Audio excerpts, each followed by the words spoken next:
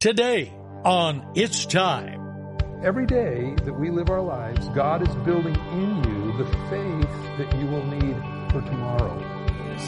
I hear the calling, it's time.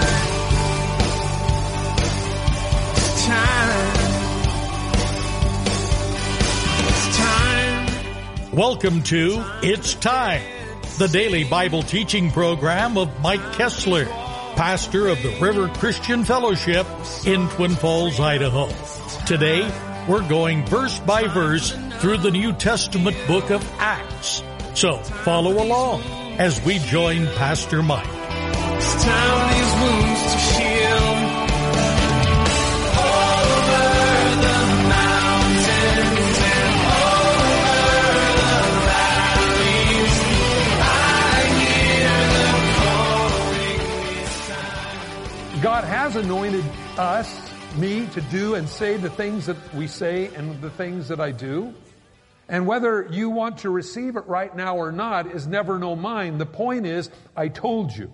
And what you do with that information is between you and God. You may feel that way sometimes as you go in and share your faith with people. And they say, well, I'm not going to listen anyway. Doesn't matter. You share it anyway. And if they somehow, you never see them again because they get killed or you die or get raptured, you know you did what God called you to do. And it will also echo in their conscience the next time that they need advice. They'll say, hey, I'm going to go to that guy. Even though I didn't listen to him the last time he told me what to do, I'm going to listen to what he has to say this time. Paul tells the centurion, we shouldn't go. Nevertheless, verse 11 again, the centurion was more persuaded by the helmsman than the owner of the ship than by the things spoken by Paul. And because the harbor was not suitable to winter in, the majority advised to set sail from there also, if by any means they could reach Phoenix, and harbor of Crete opening towards the southwest and the northwest, and winter there. I think wintering in Phoenix is a great idea no matter where you're at. Or close to it. No, this is a different Phoenix. This Phoenix is part of Crete. It was a port. It was an open port. Phoenix was a big city. And it was much better to winter in. Well, if you could make it there. You see, there's a lot of ideal scenarios that are out there. There's always ideas that will drive somebody on, but oftentimes not well thought through. The idea is great. The means by getting there sometimes are not so good.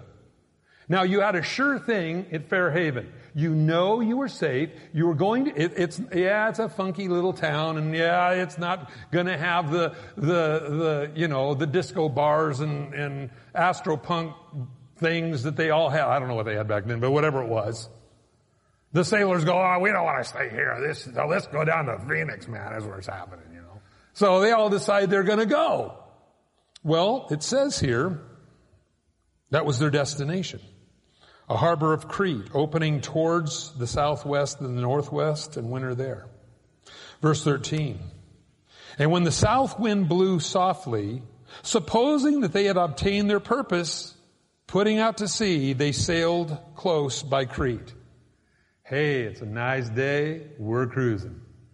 Nice wind. You know, always be aware of when things are really okay.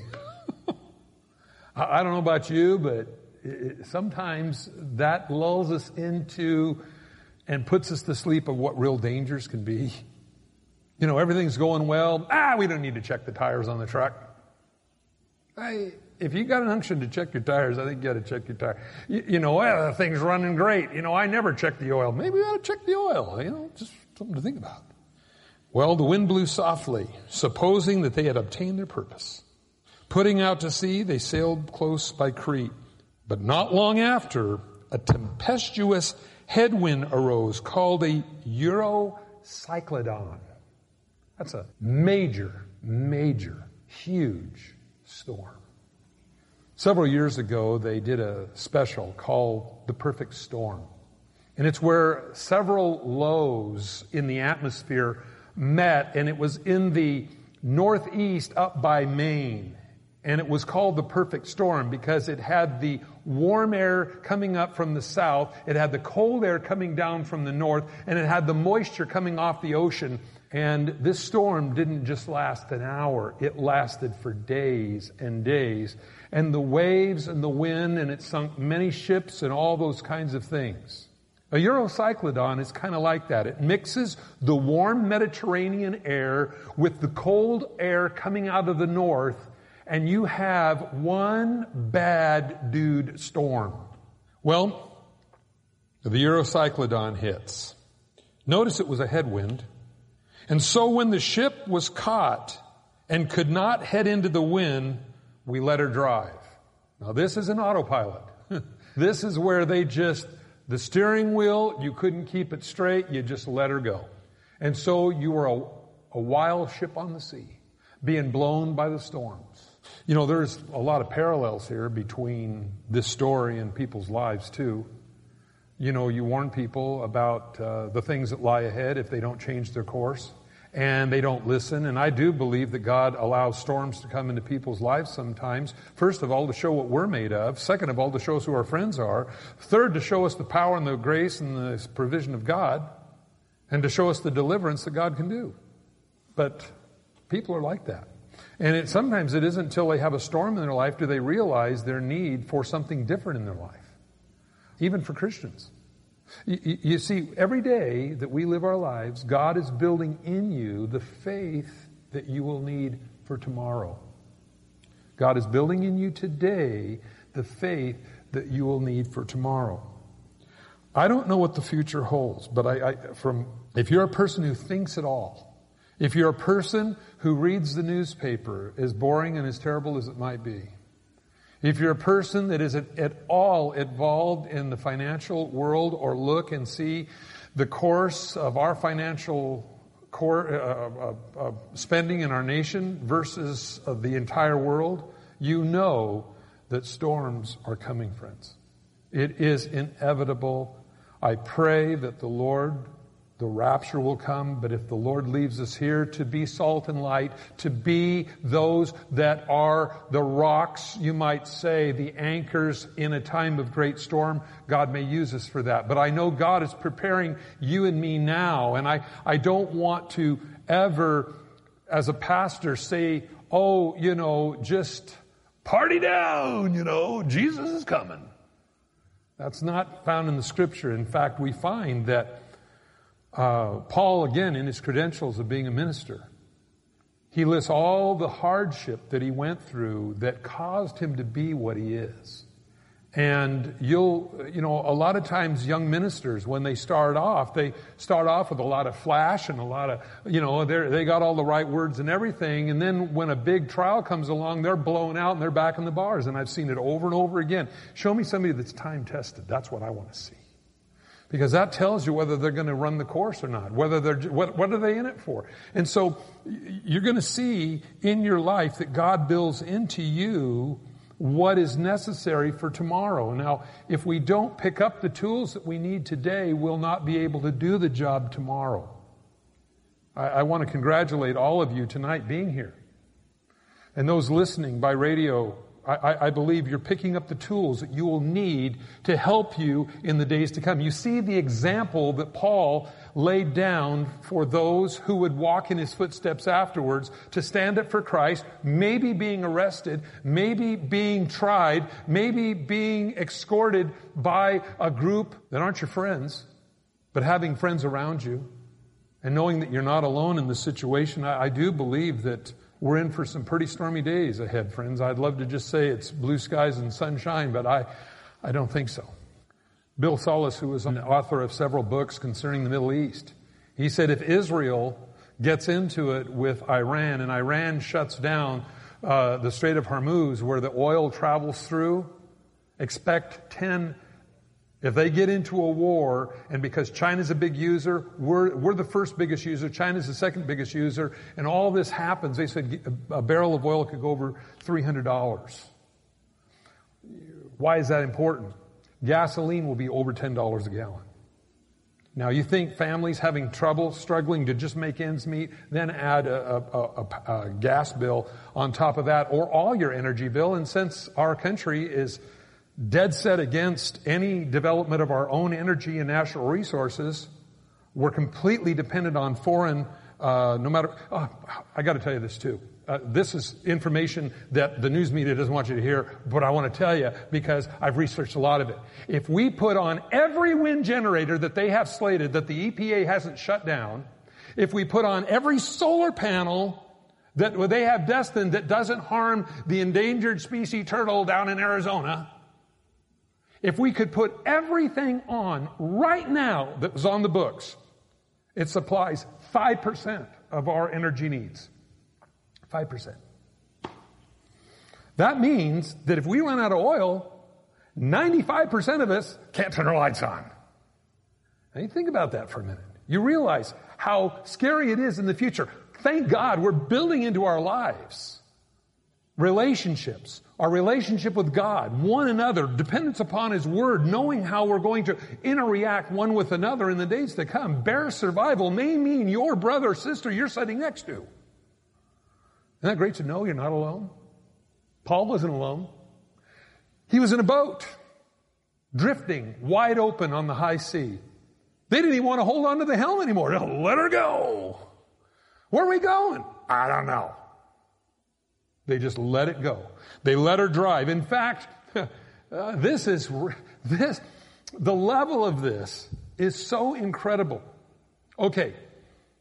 They're sailing by Crete, nice warm wind. They thought they met their purpose, and then the Eurocyclodon hits. Okay?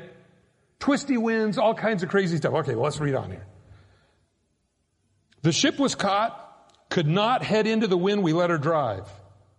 And running under the shelter of an island called Claudia, we secured the skiff with difficulty. That's the little boat that they usually drag behind. So when they come, they don't have to bring the big boat into harbor because they usually have a deep draft, and so they hit bottom. And so they have a little skiff, it's like a Winnebago, and then they have a little Yugo behind it.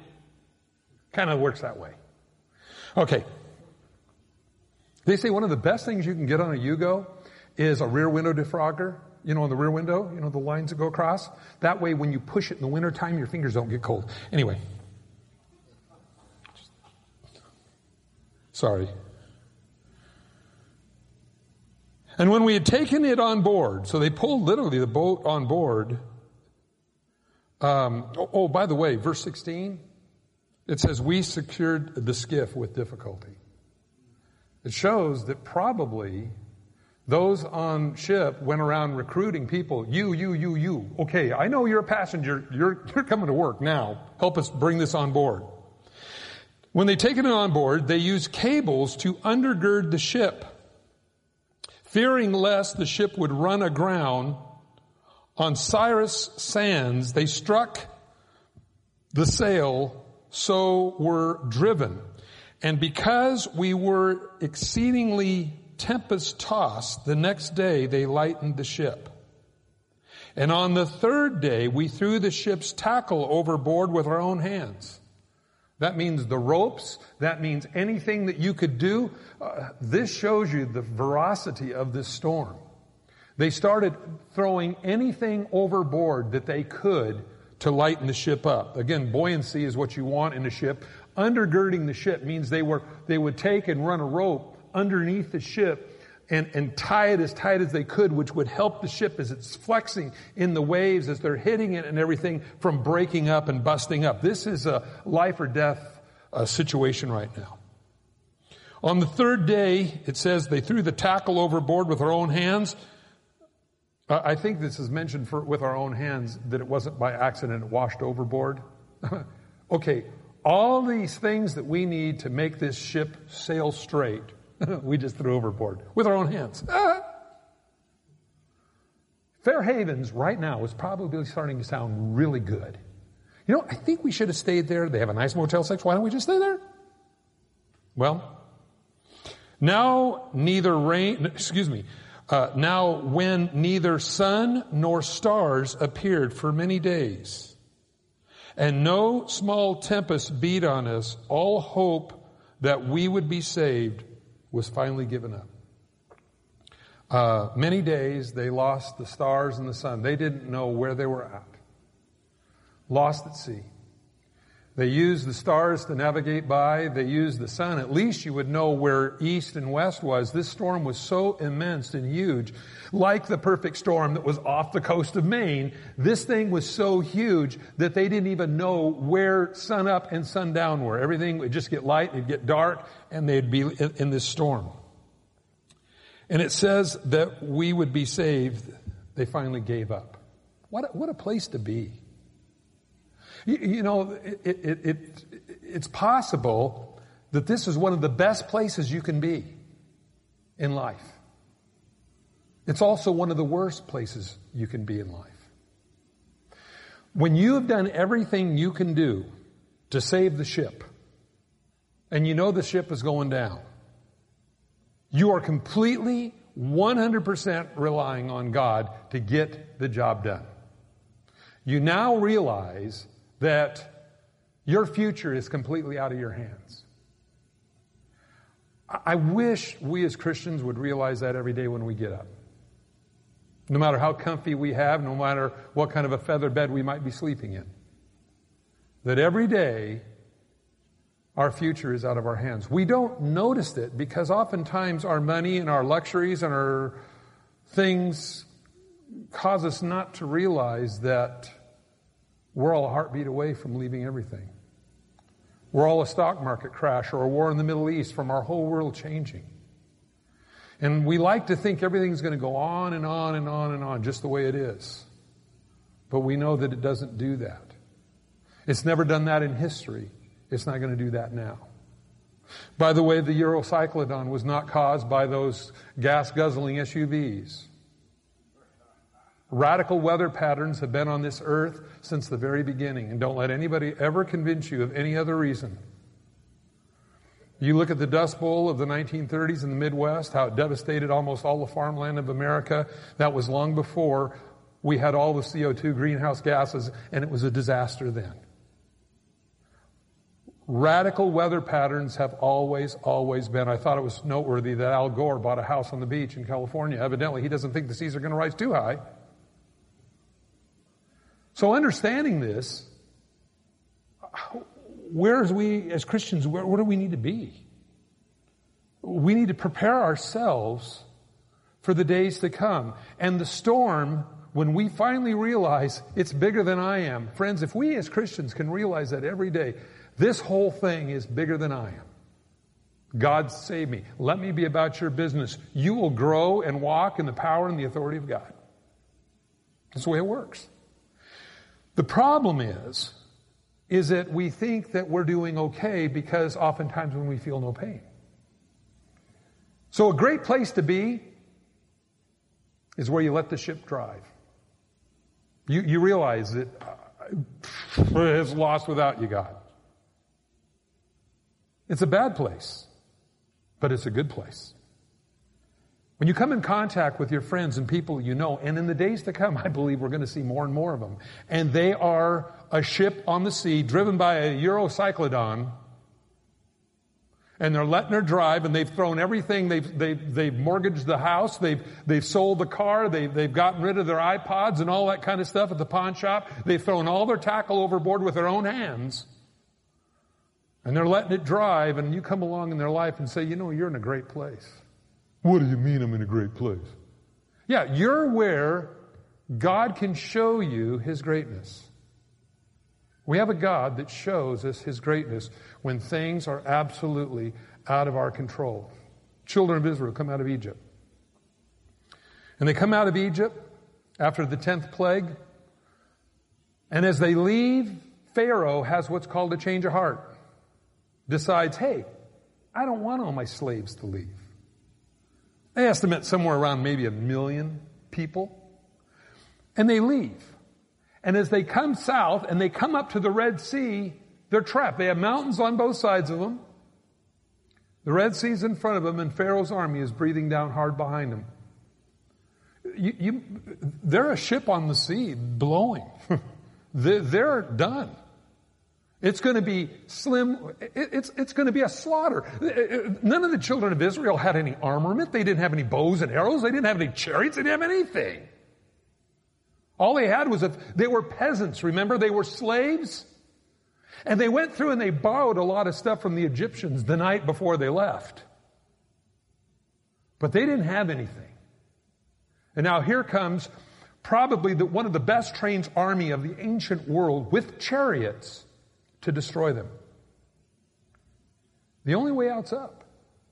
And we remember that Moses touched the water with his staff at God's command.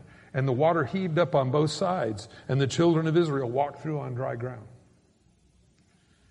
The last one crossed over, and here comes Pharaoh's army. Right now, if I was Pharaoh's army, I would look at the water on both sides, fish with their heads sticking out of the water, and I'd say, this is something you don't see every day. Maybe we shouldn't be here. Moses holds the staff over the opening, and the waters came back and wiped out the Egyptian army. And Egypt has never, from that point on, ever been a major world power ever again. Wiped them out. Type of baptism, you might say. We were all under Pharaoh's, Satan's control. We were a slave to his world. And Jesus comes along, our Moses, comes along and says, hey, I'm going to set you free. We step out in this wilderness journey. We come up to trials. We come up to baptism. We go through the Red Sea. We come out on the other side a different person, friends. Your enemy got wiped out in the sea a long time ago. As we look at this tonight, it says, any hope of us being saved was finally given up. Wow. See, Paul knew better. He knew God. But the people on the ship didn't know God. And as we'll read next week, because of Paul's love for God, Paul's testimony, he was able to preserve the life. Even though they weren't believers in God, he was able to preserve their life because he knew God.